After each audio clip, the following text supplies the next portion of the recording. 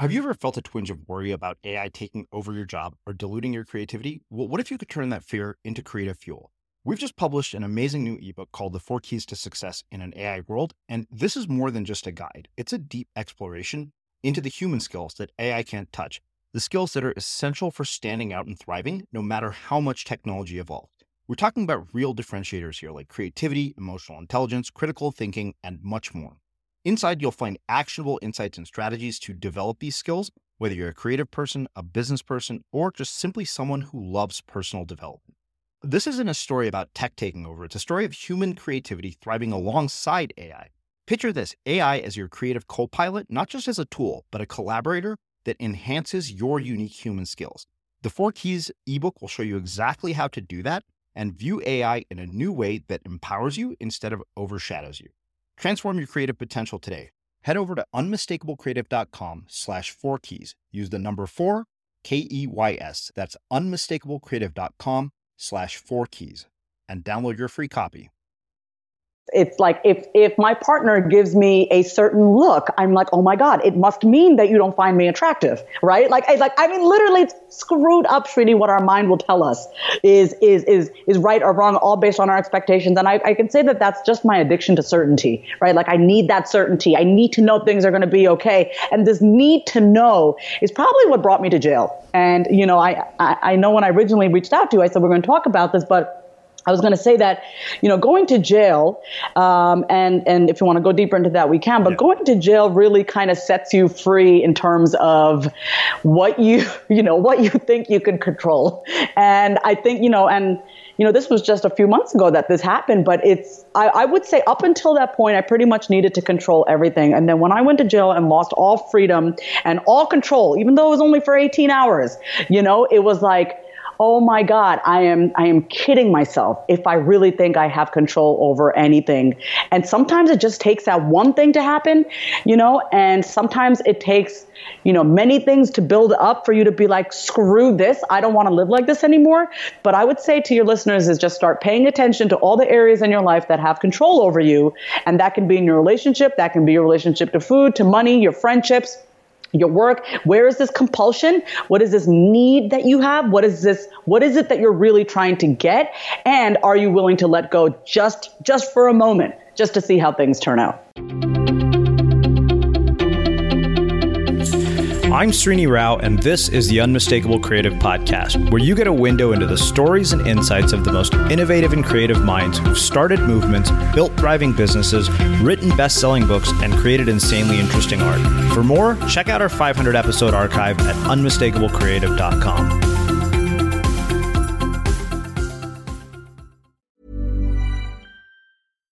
One size fits all seemed like a good idea for clothes. Nice dress. It's a t-shirt. Until you tried it on. Same goes for your healthcare.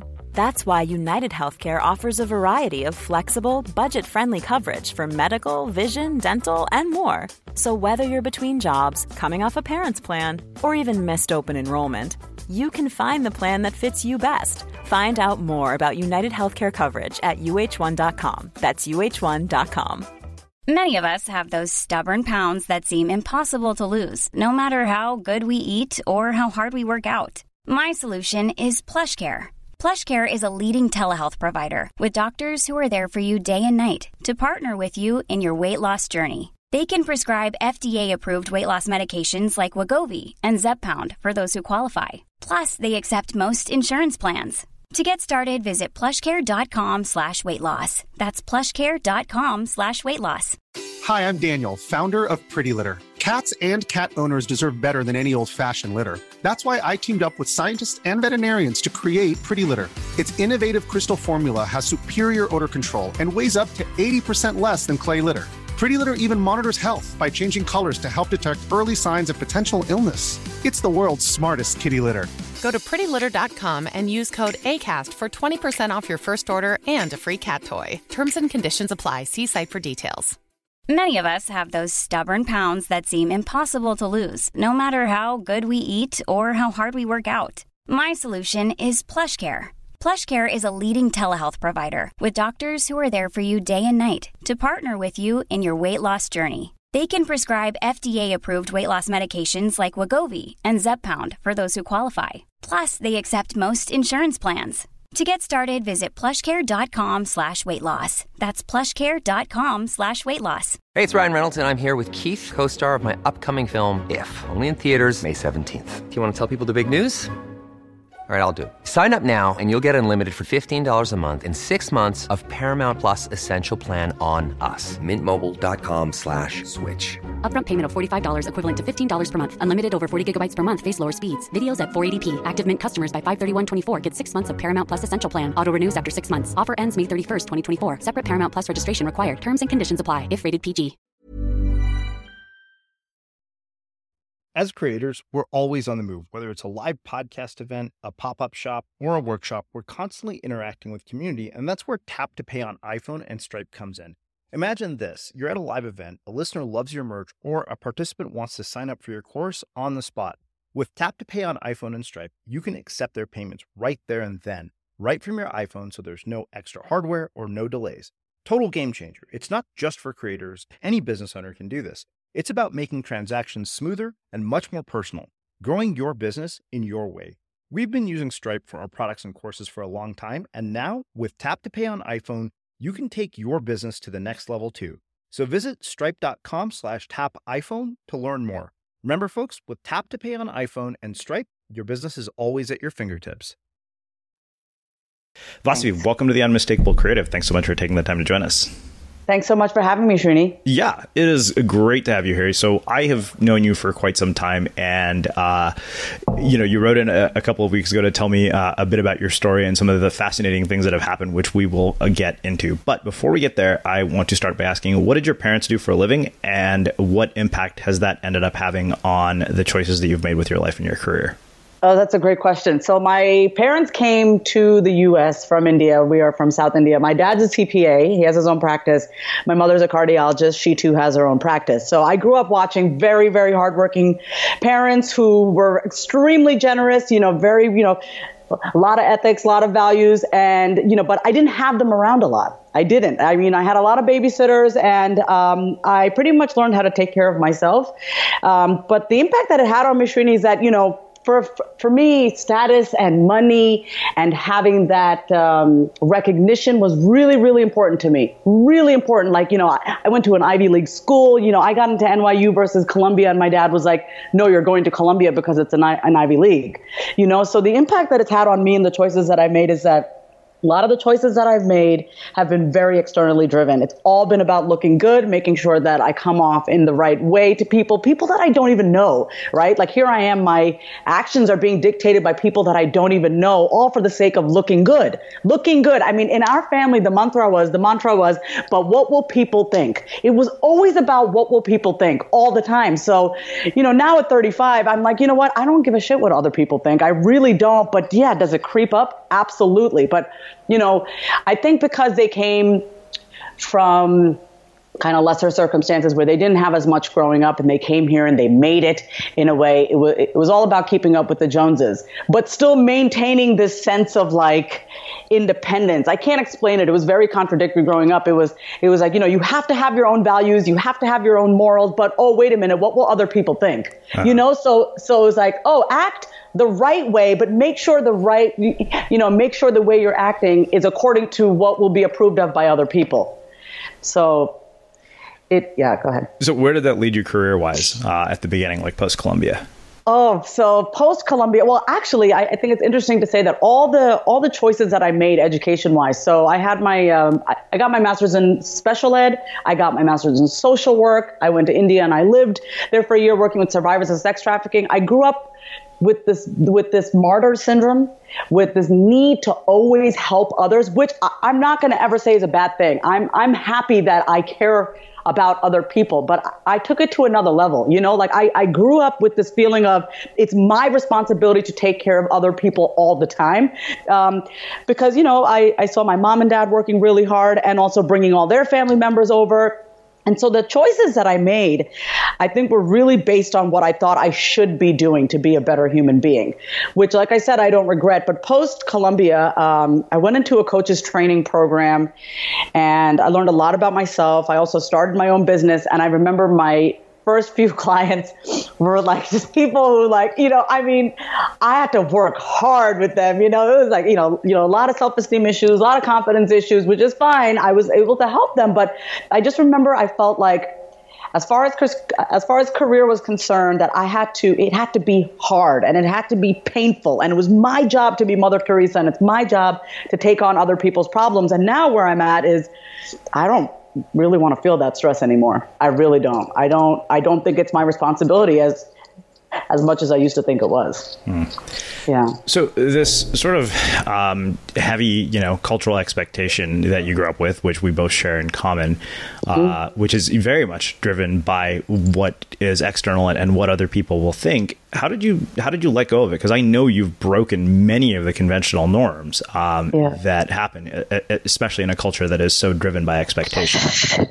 I would say the first way that I really broke it was when I got divorced. I mean, that was the ultimate. I mean, I got married to a nice Gujarati boy, from India, not from India, his parents are Indian, but, vegetarian, Hindu, praise, everything. Basically, he was like a replica of my father, and so I married the quote unquote right guy. I love him dearly. We're still very good friends. But, even getting married was an act of, look at me, I'm doing the right thing. But I knew going into it that I shouldn't have gotten married. And I knew that. And that's the worst part. And then, we didn't really make it to our 3-year wedding anniversary. And I had told my parents, I don't want to be married anymore. It's not fair to him. It's not fair to me. And of course, they did not approve. But me walking away from that marriage, setting him free, setting myself free, because he has that little bit of that white knight syndrome, wanting to save as well, save the damsel in distress. And that was me. And I set him free by saying, listen, I'm going to, walk away because this is just not working. And that, I think, set the tone with my family, especially like, wow, Vasavi is not someone to just do something just because everyone else wants her to do it. So that was really the first way that I broke through that. How did that go down with your parents? Can you kind of walk me through the details of it? Like what was that experience like in dealing with your parents? Yeah, it was, I didn't tell anyone. So the summer leading up to it, I got divorced September 11th, actually, 4 years ago. I had just come back from India. I was living on top of a mountain, of course, very eat, pray, love of me, I know. And I came back, I literally landed back in New York, came back to Austin, went to the courthouse, filed the paperwork, called up my parents, and I said, listen, I filed the paperwork, it's done. It's done. And they were like, okay, and like that was that. And then my parents came to visit me in October and my mom said, we're financially cutting you off, and I said, thank you. I said, you know what? That way I can honestly just live according to how I want to live, not because I'm going to get some money from you down the road. Like, I don't care, and so she cut me off and it was fine. I'm very, very close to my parents, but I think that holding that money over the head thing, it was like, you're not doing what we want you to do, therefore we're going to cut you off, just kind of really cleared the air for me and just cleared the space for me to just do whatever I wanted and not be so concerned about what they're going to think of me. But I have to say, my parents are extremely traditional, very conservative, but there's this part of them, I think, because of how they were raised too, like they get it, but it's hard for them to admit that they get it, because then that would be going against all their constructs that they've lived according to. Mm-hmm. So it wasn't easy for them. It wasn't at all. And I remember my dad saying to me, he was like, I don't really expect you to be married again or be in another relationship. He's like, you're just going to be alone now, right? I'm like, no, I'm not going to be alone. I'm going to take my time and do whatever. And then eventually if I meet someone, I will. But, that's just kind of their mentality. It's like, oh, you had your chance at marriage and that's it. And I don't think according to that way of thinking, so it wasn't easy for them. But I think they see now that I am better off. And it is hard, Srini, when your entire life is based on getting the approval of your parents and other people, going against the grain is not easy. It is scary because I would say I pretty much probably wake up 4 times a week just like, oh my God, am I going to die alone? Oh my, you know what I mean? Because I don't have kids, I'm not married, and And I know my parents have kept their distance with me. And so there is that fear of, should I just do what they want me to do so I don't have to be alone? But I have to say, as each day goes by, that fear becomes less and less about being alone. And I've started to really embrace that, just being alone and being with myself is better than being surrounded by people who like me just because I'm acting according to their standards. Yeah. Yeah.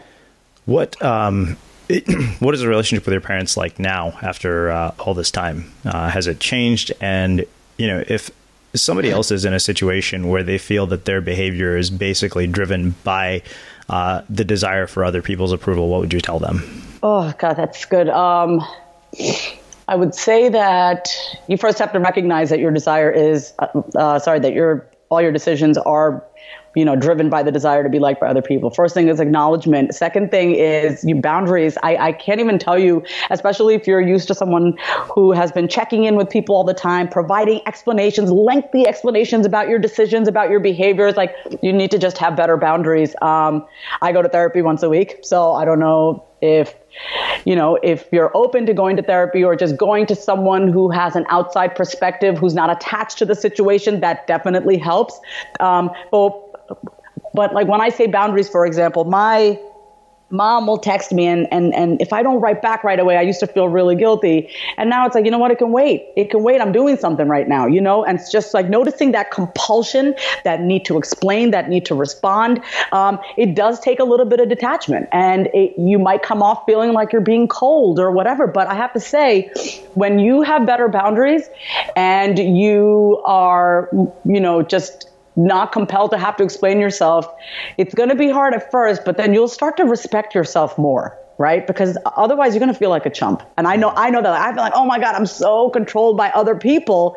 And I just lost respect for myself. And now it's like, no one can pull my chain. No one is going to have that much control over me. And so I start to have more respect for myself. When I have more respect for myself, I can then respect other people and also respect them for who they are and not expect them to change. How many times have we said, God, I wish my parents were different or this or that? And it's like, I actually look at my parents now and I have long conversations with my mom on the phone, like 2 hours, 2-3 hours on the phone.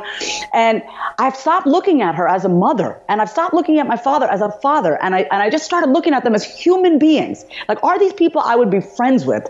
You know what I mean? Are these people I'd actually want to be friends with? And I have to say, I look at my mother and I'm like, God, this woman has gone through so much in life, and there's such a level of respect for her that I don't think I really had before because I was so busy needing her to fill my void, So now that I just see her for who she is, and even my dad, he's like, prayerful, religious, quite righteous, always by the book. And I'd always think he's just this cold son of a gun, and I look at him now and I just look at everything he's gone through in his life. And I'm like, if I were him, I would be exactly who he is right now. I wouldn't change a thing. Like, I'm not surprised that he is the way he is. So there's a level of empathy that's there. When you start to have better boundaries, when you stop needing your parents to fill your gaping void and you start taking care of, giving yourself what you need, you can actually have a better relationship with them. Is it perfect what I have with them? Absolutely not.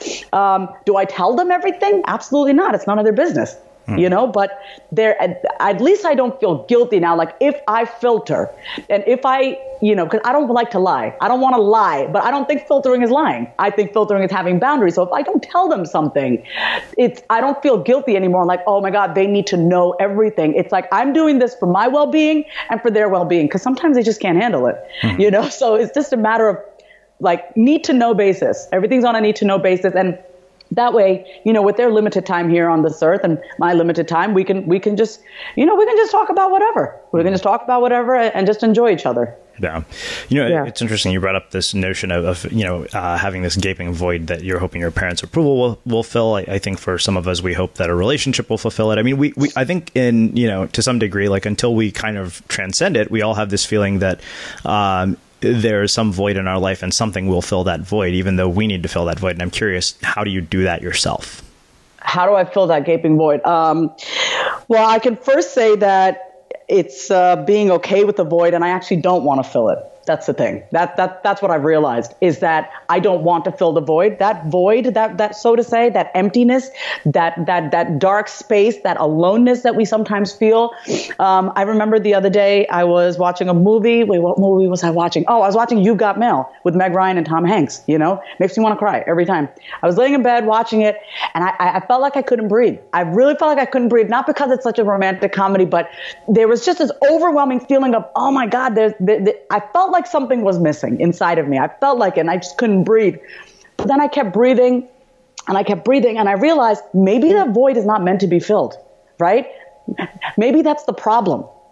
Maybe the problem is that we keep reaching because our level of discomfort is so low. Our threshold for pain is so low that anytime we feel that something is missing, we need to immediately fill it. How have I filled it in the past? With sex, with drugs, with alcohol, with TV, with movies, with success, with food. I have filled it with everything, and it's still there. And so where I'm at now is I don't try to fill it. I have to literally be with it because I know better. I know that nothing is ever going to fill it, and I feel like having been starting to be okay with that aloneness or with that emptiness or that space or that void or whatever you want to call it, there's something there if you just go deeper and deeper into it. And I don't know what that answer is. I don't. And I'm actually okay with that because I think that's what makes me stronger. That's what's going to make me more solid. That's what make me more confident. And that will just make me more still, whole as a human being. So interesting. Yeah, it's funny because I've been reading a lot of books from various spiritual teachers, and it's interesting because I'm getting the sense, at least from looking at the circumstances of my own life, when you try to fill the void, you're chasing something. And for some reason, anytime you're chasing something, you tend to repel the very thing you're chasing. Yes, that's exactly what I'm trying to say, is that I think everyone's always like, do this, do that. And I'm actually like, I don't want to do anything. That's been my problem, is that I do too much and I feel less, right? And so, feeling the gaping void is excruciatingly painful. But I'm curious to know with myself, which is what I've been experimenting with, once I get past that excruciating pain, what is there? There has to be something there, and honestly, I'm not going to put myself on this pedestal and be like, I know the answer. I don't, but I will encourage people to keep going just a little bit more to say, you know what, I'm brave enough and I will make it through it and I will be able to handle whatever is in that void, and not need to run away from it or have to fill it up. I think that the decisions that we make will be a lot better when we, stop trying to fill it up so much, and instead just trust that whatever's there or not there is okay. One size fits all seems like a good idea for clothes until you try them on. Same goes for healthcare. That's why United Healthcare offers flexible, budget-friendly coverage for medical, vision, dental, and more. Learn more at uh1.com. This is Paige, the co-host of Giggly Squad, and I want to tell you about a company that I've been loving, Olive & June. Olive & June gives you everything that you need for a salon-quality manicure in one box. And if you break it down, it really comes out to $2 a manicure, which is absolutely insane. It's also so easy to get salon-worthy nails at home with Olive & June. The difference between how your nails used to look when you did them yourself and now with the Mani system is a complete game changer. The best thing about Olive & June, too, is it's a quick dry. Dries in about 1 minute, lasts for 5 days, and full coverage in up to 1 to 2 coats. Visit oliveandjune.com/perfectmani20 for 20% off your first system. That's oliveandjune.com/perfectmani20 for 20% off your first system. Ready to pop the question? The jewelers at BlueNile.com have got sparkle down to a science with beautiful lab-grown diamonds worthy of your most brilliant moments. Their lab-grown diamonds are independently graded and guaranteed identical to natural diamonds, and they're ready to ship to your door. Go to BlueNile.com and use promo code LISTEN to get $50 off your purchase of $500 or more. That's code LISTEN at BlueNile.com for $50 off. BlueNile.com, code LISTEN. Quality sleep is essential. That's why the Sleep Number Smart Bed is designed for your ever-evolving sleep needs. Need a bed that's firmer or softer on either side? Helps you sleep at a comfortable temperature? Sleep Number Smart Beds let you individualize your comfort so you sleep better together. JD Power ranks Sleep Number number 1 in customer satisfaction with mattresses purchased in-store. And now, save 50% on the Sleep Number Limited Edition Smart Bed for a limited time. For JD Power 2023 award information, visit jdpower.com/awards. Only at a Sleep Number store or sleepnumber.com. One size fits all seemed like a good idea for clothes. Nice dress. It's a t-shirt. Until you tried it on. Same goes for your healthcare. That's why United Healthcare offers a variety of flexible, budget-friendly coverage for medical, vision, dental, and more. So whether you're between jobs, coming off a parent's plan, or even missed open enrollment, you can find the plan that fits you best. Find out more about United Healthcare coverage at uh1.com. That's uh1.com. As creators, we're always on the move. Whether it's a live podcast event, a pop-up shop, or a workshop, we're constantly interacting with community, and that's where Tap to Pay on iPhone and Stripe comes in. Imagine this. You're at a live event, a listener loves your merch, or a participant wants to sign up for your course on the spot. With Tap to Pay on iPhone and Stripe, you can accept their payments right there and then, right from your iPhone, so there's no extra hardware or no delays. Total game changer. It's not just for creators. Any business owner can do this. It's about making transactions smoother and much more personal, growing your business in your way.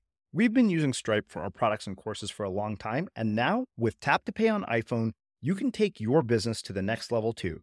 So visit stripe.com/tapiphone to learn more. Remember, folks, with Tap to Pay on iPhone and Stripe, your business is always at your fingertips. Yeah. So I want to ask you a question, and this actually, brings up a memory that I saw you post a picture of a book. I believe it was a story about money by Barry Tesler on Instagram. And I'm curious, having gone through sort of the ups and downs you have, having been financially cut off from your parents, but also having, grown up in what sounds like a fairly privileged environment. Yep. What is your story around money? How has it evolved? How has it changed? How do you think about it? And how has that impacted what you're doing career-wise? That's a great question. So I think, growing up, going to India every year, seeing a lot of poverty. I remember my first experience of just kind of really witnessing true suffering in my mind when I was 4 years old. And I saw this man in India he actually went into like a dumpster and he took a banana peel out of the dumpster. And I just remember thinking to myself, it's my job to stop suffering. I just remember that at a young age. So with that being said, growing up in a very privileged household, I never had to worry about money a day in my life. My mom gave me the messaging of money is that you have to hold on to it. You have to hold on to it. You have to hold on to it.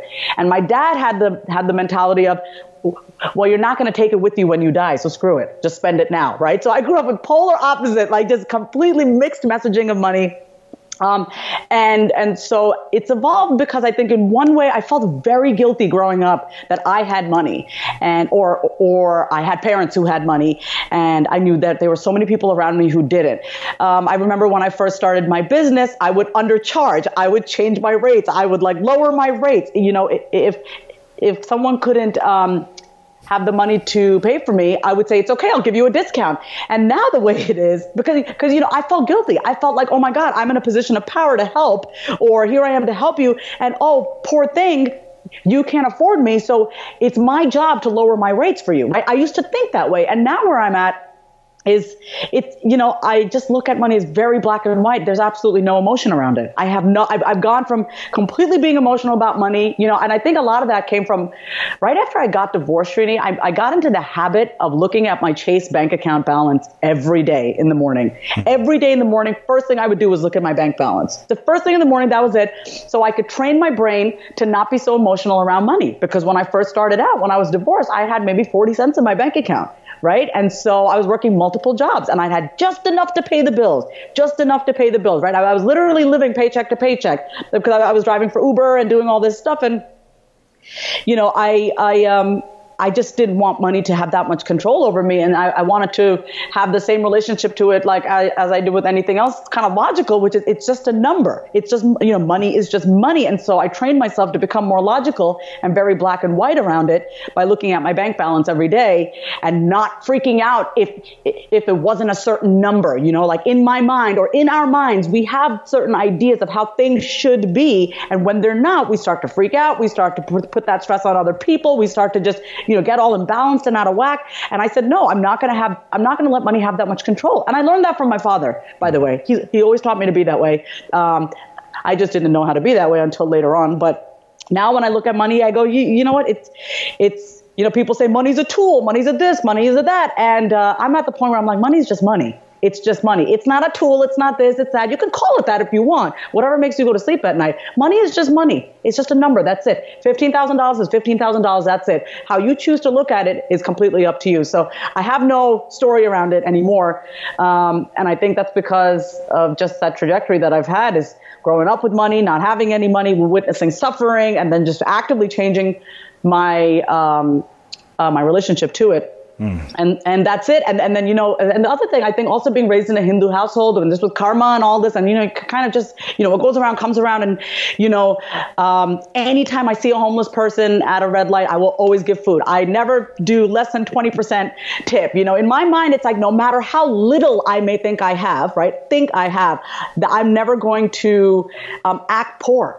I don't want to have that poor mindset, that that poverty-stricken mindset. It's like I always have enough. I always have more than enough. And I would say both my parents trained me to be that way. But like I said, it's taken me a while to actually really truly believe that. I think the most fascinating thing to me was this notion of how we expect something to look or how something should look. And it's interesting because as you were saying all of that, I was thinking this is about more than just money. This could be applied to nearly every area of your life. So how do you get to the point where you don't have emotions attached to how everything should look? Because I can tell you, I bring expectations to a lot of things, and I realize that has often been a recipe for profound disappointment. Oh, I mean, I do it with everything. I do it with relationships. It's like if my partner gives me a certain look, I'm like, oh my God, it must mean that you don't find me attractive, right? Literally, it's screwed up, Srini. What our mind will tell us is right or wrong, all based on our expectations. And I can say that that's just my addiction to certainty, right? Like I need that certainty. I need to know things are going to be okay. And this need to know is probably what brought me to jail. And, I know when I originally reached out to you, I said, we're going to talk about this, but I was going to say that, going to jail, and if you want to go deeper into that, we can, but going to jail really kind of sets you free in terms of what what you think you can control. And I think, this was just a few months ago that this happened, but I would say up until that point, I pretty much needed to control everything. And then when I went to jail and lost all freedom and all control, even though it was only for 18 hours, it was like, oh my God, I am kidding myself if I really think I have control over anything. And sometimes it just takes that one thing to happen, and sometimes it takes, many things to build up for you to be like, screw this. I don't want to live like this anymore. But I would say to your listeners is just start paying attention to all the areas in your life that have control over you. And that can be in your relationship. That can be your relationship to food, to money, your friendships, your work. Where is this compulsion? What is this need that you have? What is it that you're really trying to get? And are you willing to let go just for a moment, just to see how things turn out? Wow. Okay. So I want to spend the rest of our time talking about jail. How in the world did you end up in jail? All right. So let's see. I should first give you some context and let you know that right after I got divorced, okay, I was in an intensive outpatient for some emotional stuff, because it was hard going through divorce. And I met this guy in intensive outpatient here in Austin. And, what I mean by that is it was like a group therapy. It wasn't like we weren't in like a mental hospital or anything. It was intensive outpatient, group therapy. And we just latched on to each other, right? He had just, gone through his own thing. I was getting out of my divorce. And it's funny when two people are going through something and there's this kind of void that we talk about how you can latch onto one another. And so for me, here I was divorced, terrified of being alone. Here he was going through his own thing, just wanting to feel like he had a purpose in life. And so we latched onto each other. So he was my rebound. And we ended up living together. I mean, it's so not Indian of me to do this, Srini, to just go shack up with somebody like that's such a not Indian thing to do. And I just remember, he was being, kicked out of his parents' house, and I was being moved in to my own apartment. And I was like, sure, let's just why don't we just live together? So we did. And that was very hard for my parents, but it was a very volatile relationship, very volatile. And it's because I think when two people are not healthy and they haven't really done the work, or they are not really feeling good about themselves based on circumstances, you will bring the worst out in each other. Now, mind you, we've had the best 4 years. I'm still actually with him. Yeah, so it just kind of felt like, I think because we weren't very healthy, and we, just kind of latched onto one another, but we had a great time, right? Like, he played the role of my ex-husband for me, and I played the role of someone who was going to take care of him. And so that's what happened. And, with that came a lot of resentment and anger. And so on March 12th, I had just come back from Costa Rica, and I was in Costa Rica with my parents. And then, just know that there was a lot of built up resentment, and there was a lot of anger, and there was a lot of, you should be like this, and this is not fair, and just all those pent up relationship issues, and just everything, unhealed issues. I ended up assaulting him with a broomstick. That's and even as I say it, I'm like, oh my God, I can't even believe I did that, but I can. That's the thing. I can believe that I did that, right? Like, as a child, I was hit all the time. All the time, I was hit all the time. It was just so normal. It's very normal in the Indian culture to hit your kids. And so, growing up in a place where your body is not really valued, and it's okay to be hit, and it's okay. I think all that anger just kind of caught up to me, Srini, and I ended up hitting him with the broomstick a bunch of times, and called the police, and they arrested me. They arrested me on March 12th, and it was like 11 o'clock at night, or something like 10:30 at night, and I just remember everything just quieting down in that moment. Like, it was almost like a sense of freedom. I kid you not. I've shared this with my parents. It was like the day that I got arrested. In that moment, I finally felt like I could just let go. And it's almost like, okay, boss, you can just put aside the weapons, you can just put aside your anger. Like, it's okay. You're done. Like, it was really a moment of surrender. Almost.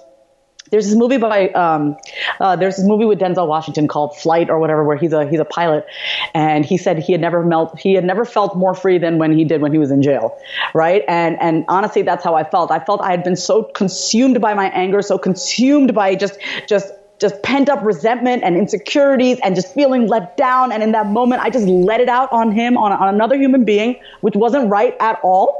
But I got caught, and there were consequences to pay, and I had never felt more free in my life. It was like, oh wow, I'm like, this isn't right. What's wrong with me? So I don't regret what happened at all. But this just goes to say, if you don't address those issues, it will catch up to you in some shape or form. Mm-hmm.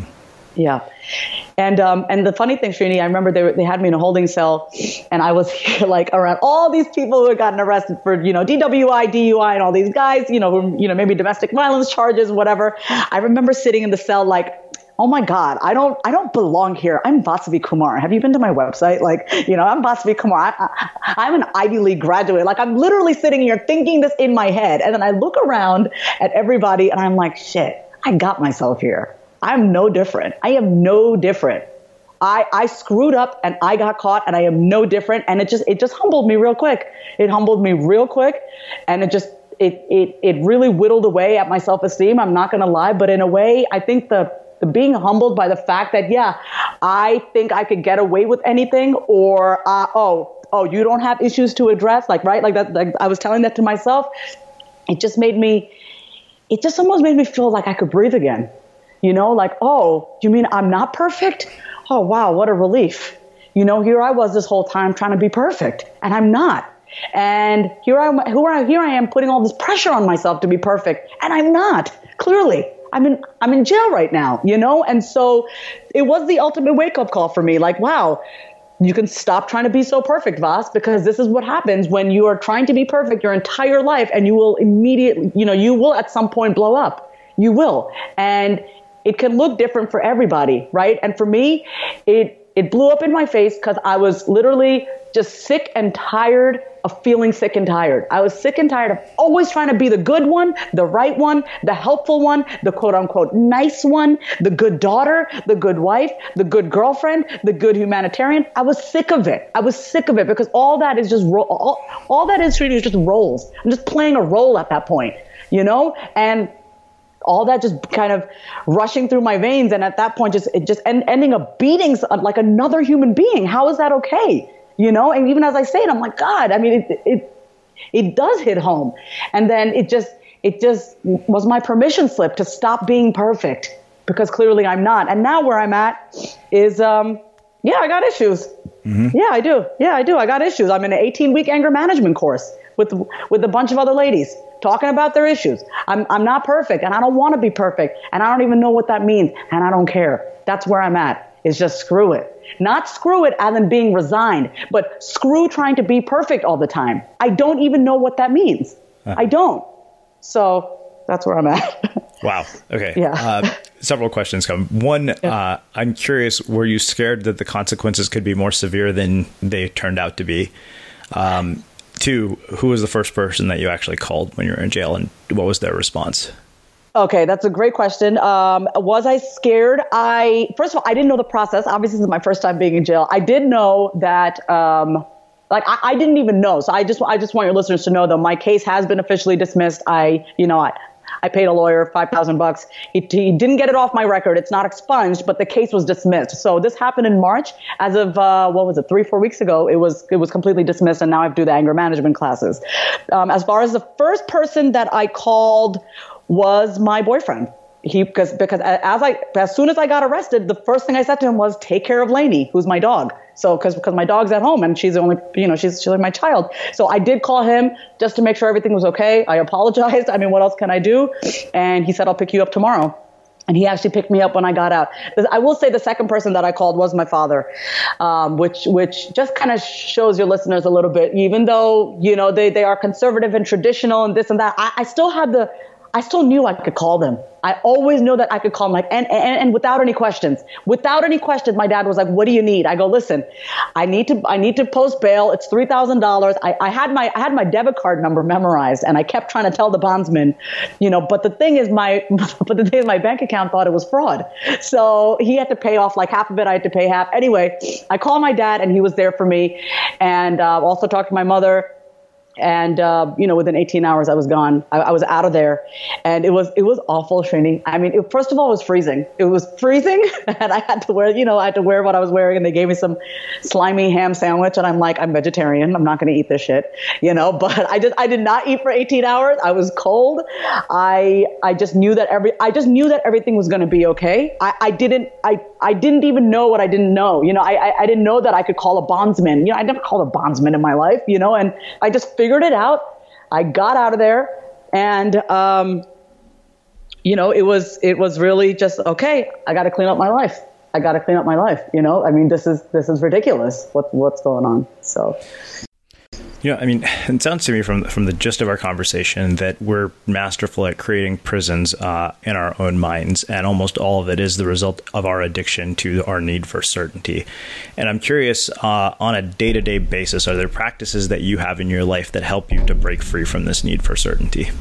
This is great that you just asked that. Someone just asked me that for for a newspaper article that they're writing, and I said, my number one self-soothing. I'm going to say that it's a self-soothing technique, because it's breaking free of certainty. First, you have to understand why you need that certainty, right? So so for your listeners, just start thinking about your own childhood. I grew up in a house that was very chaotic, right? My parents were, they fought all the time. Like literally, it would be peaceful, and then it would be like boom, like mom would walk out of the house, yelling, screaming, crying. Volatile emotionally volatile, and so.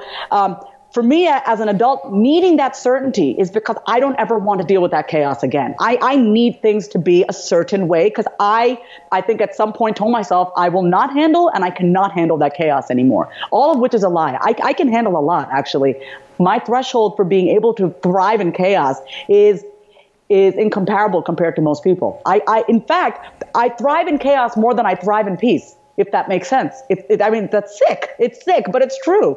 And so the way that I have learned to deal with my own need for certainty is that I talk out loud. And I know it may seem simple, and it's not meditation and green juice and malas and all that, which I grew up with the mantras and the puja and, and the worship and all that, but that has not worked for me. What works for me is talking out loud, because the voices in my head are so loud. My ego is so loud in my head that it can and it often has taken control, which is why I landed myself in jail. And so what I like to do is actually say the thing that's like being rattled in my head. I say it out loud, like literally as I'm talking, how I'm talking to you right now. I say it out loud, which is, I need things to be this way. Oh my God, it has to be like this. Oh my, you know what I mean? Like exactly what it sounds like in my head. I will say it out loud, because when I say it out loud, then I can hear the ridiculousness of myself.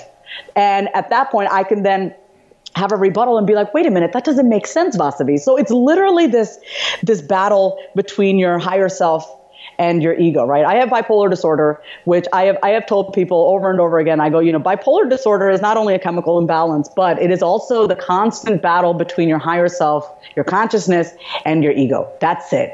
That's all it is. It's the back and forth, but like on crack, right? Like 100 times speed than the average person. So the way I deal with it on a daily basis, Srini, is that I have to talk out loud. I have to talk out loud, because otherwise my mind will be taken over by my ego, in my head, just basically saying like, oh, this person needs to be this way. You need to be this way. How come the bed's not made this way? How come the dishes aren't put away in the sink? Every little thing that we need, whatever it is your need is, to have things be perfect in your life. Like I need things to be perfect at all times. Having to literally be like, wait a minute, is this normal? Like, do I absolutely need this? Like even questioning those thoughts. And so that's the second thing I would say, is not only saying saying those things out loud, but questioning yourself and just questioning that compulsion. Like, do I absolutely need to have it be this way? Like that, just let it go, and just, I'm not saying let go of your need for excellence and all that, but do not let it have so much control over you. And so questioning those thoughts as well helps a lot. Yeah. So I want to go back to an earlier part of a conversation to sort of wrap things up. You mentioned that when you sat down in jail, you said, I don't belong here. And then you came to this sort of profound realization that, you're no better than anybody who's here. I'm curious what misperceptions you think that the general public has of an experience like this, or of people who are in these situations. Oh, thanks so much for asking that, because then I got to be honest. I think I feel, I could be wrong, that I've lost a certain sense of credibility because of this, and, for the people who do know, maybe, maybe they have lost respect. Maybe they do think I'm crazy, which I am, all of the above, right? I have no problem admitting I'm slightly crazy, if not, majorly crazy. And, kind of like Sigmund Freud crazy, and I feel like the general public would be like, oh my God, she needs help. Yes, I know that. Oh my God, she has anger issues. Yes, I know. Oh my God, how come you didn't allow yourself to, step back? Like, how could you do this? Yes, I'm aware of all of this. So here's what happens when we see something happening to somebody else. The immediate thing that we do is, oh, I would never do that.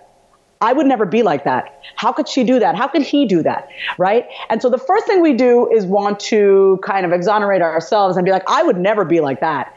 And so, I think the general public does lack empathy. And they would look at a situation like this and be like, wait a minute, but you're smarter than that.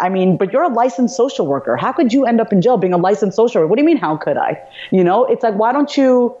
So like, this is where people need to really step outside of themselves and have empathy for other people in any, please, you don't need to have any empathy for me. Have it for yourself first, right? Because that's how empathy starts, is that you need to have empathy for yourself. You need to have compassion for yourself before you can even dare to give it to somebody else and be like, wow, what would land a person in jail? What would? As opposed to just looking at the behavior and thinking the behavior defines the person, which it does not. The behavior is just a symptom of the issue, right? Mm-hmm. And so I don't know what people think of me at this point, Srini. I don't care, to be honest, because I know who I am. And I think in any area of your life, for your listeners, if there's something you're ashamed of, or if there's something that you're afraid of people judging you, the first step is to really own it yourself. And just be like, yeah, I did screw up, or yeah, I do need help, or yeah, whatever. And, and the people who are meant to be in your life will be in your life, and the people who aren't will not. And thank God for that. So I would say, I think having this online persona and this brand and all that, none of it matters at the end of the day if you're not truly happy on the inside. You know what I mean? None of it matters. And I am happy to say that, while I wish that none of it would have happened, I'm going to say that that's a lie. I'm okay with it happening. I'm not happy about it. I'm not sad about it. I'm not angry about it. But it happened. And so now what? Mm-hmm. And I think my level of empathy has gone up even more, not just for other people, but for myself as well. And that's how you have to deal with situations like this. Honestly, what's the other choice? What's the other solution, option here? Just sit and beat yourself up? No. Wow. Well, I think that makes a very poetic end to our conversation. So I want to ask you one last question, which I know you've heard me ask. What do you think it is that makes somebody or something unmistakable? I think it's their, I don't want to use the word integrity, but I think it really is what makes you unmistakable is how you treat someone that can't do anything for you. For me personally, when I look at someone and I say they're unmistakable, it's how they treat someone that cannot do anything for them. I mean, I don't get carried away by followers and fans and email subscribers and this, but what I do care about is how do you treat the homeless person at the red light? How do you treat your server? Your waitress, whatever. How do you treat people that can't do anything? I think it really is your level of kindness towards other people. That's what it is for me. Well, I think that makes a really beautiful way to wrap up our conversation. Where can people learn more about you and your work? They can go to vasavikumar.com. Awesome. And for everybody listening, we'll wrap the show with that. Thank you for listening to this episode of the Unmistakable Creative Podcast. While you were listening, were there any moments you found fascinating, inspiring, instructive, maybe even heartwarming? Can you think of anyone, a friend or a family member who would appreciate this moment? If so, take a second and share today's episode with that one person, because good ideas and messages are meant to be shared. Hi, I'm Daniel, founder of Pretty Litter. Cats and cat owners deserve better than any old-fashioned litter. That's why I teamed up with scientists and veterinarians to create Pretty Litter. Its innovative crystal formula has superior odor control and weighs up to 80% less than clay litter. Pretty Litter even monitors health by changing colors to help detect early signs of potential illness. It's the world's smartest kitty litter. Go to prettylitter.com and use code ACAST for 20% off your first order and a free cat toy. Terms and conditions apply. See site for details. Hold up. What was that? Boring. No flavor. That was as bad as those leftovers you ate all week. Keke Palmer here, and it's time to say hello to something fresh and guilt-free. Hello Fresh. Jazz up dinner with pecan-crusted chicken or garlic butter shrimp scampi. Now that's music to my mouth. Hello Fresh. Let's get this dinner party started. Discover all the delicious possibilities at hellofresh.com. Imagine the softest sheets you've ever felt. Now imagine them getting even softer over time. That's what you'll feel with Boll & Branch's organic cotton sheets. In a recent customer survey, 96% replied that Boll & Branch sheets get softer with every wash. Start getting your best night's sleep in these sheets that get softer and softer for years to come. Try their sheets with a 30-night guarantee. Plus, get 15% off your first order at bollandbranch.com. Code BUTTERY. Exclusions apply. See site for details. Have you ever felt a twinge of worry about AI taking over your job or diluting your creativity? Well, what if you could turn that fear into creative fuel? We've just published an amazing new ebook called The 4 Keys to Success in an AI World, and this is more than just a guide. It's a deep exploration into the human skills that AI can't touch, the skills that are essential for standing out and thriving, no matter how much technology evolves. We're talking about real differentiators here, like creativity, emotional intelligence, critical thinking, and much more. Inside, you'll find actionable insights and strategies to develop these skills, whether you're a creative person, a business person, or just simply someone who loves personal development. This isn't a story about tech taking over. It's a story of human creativity thriving alongside AI. Picture this, AI as your creative co-pilot, not just as a tool, but a collaborator that enhances your unique human skills. The 4 Keys ebook will show you exactly how to do that and view AI in a new way that empowers you instead of overshadows you. Transform your creative potential today. Head over to unmistakablecreative.com/4keys. Use the number 4, KEYS. That's unmistakablecreative.com/4keys and download your free copy.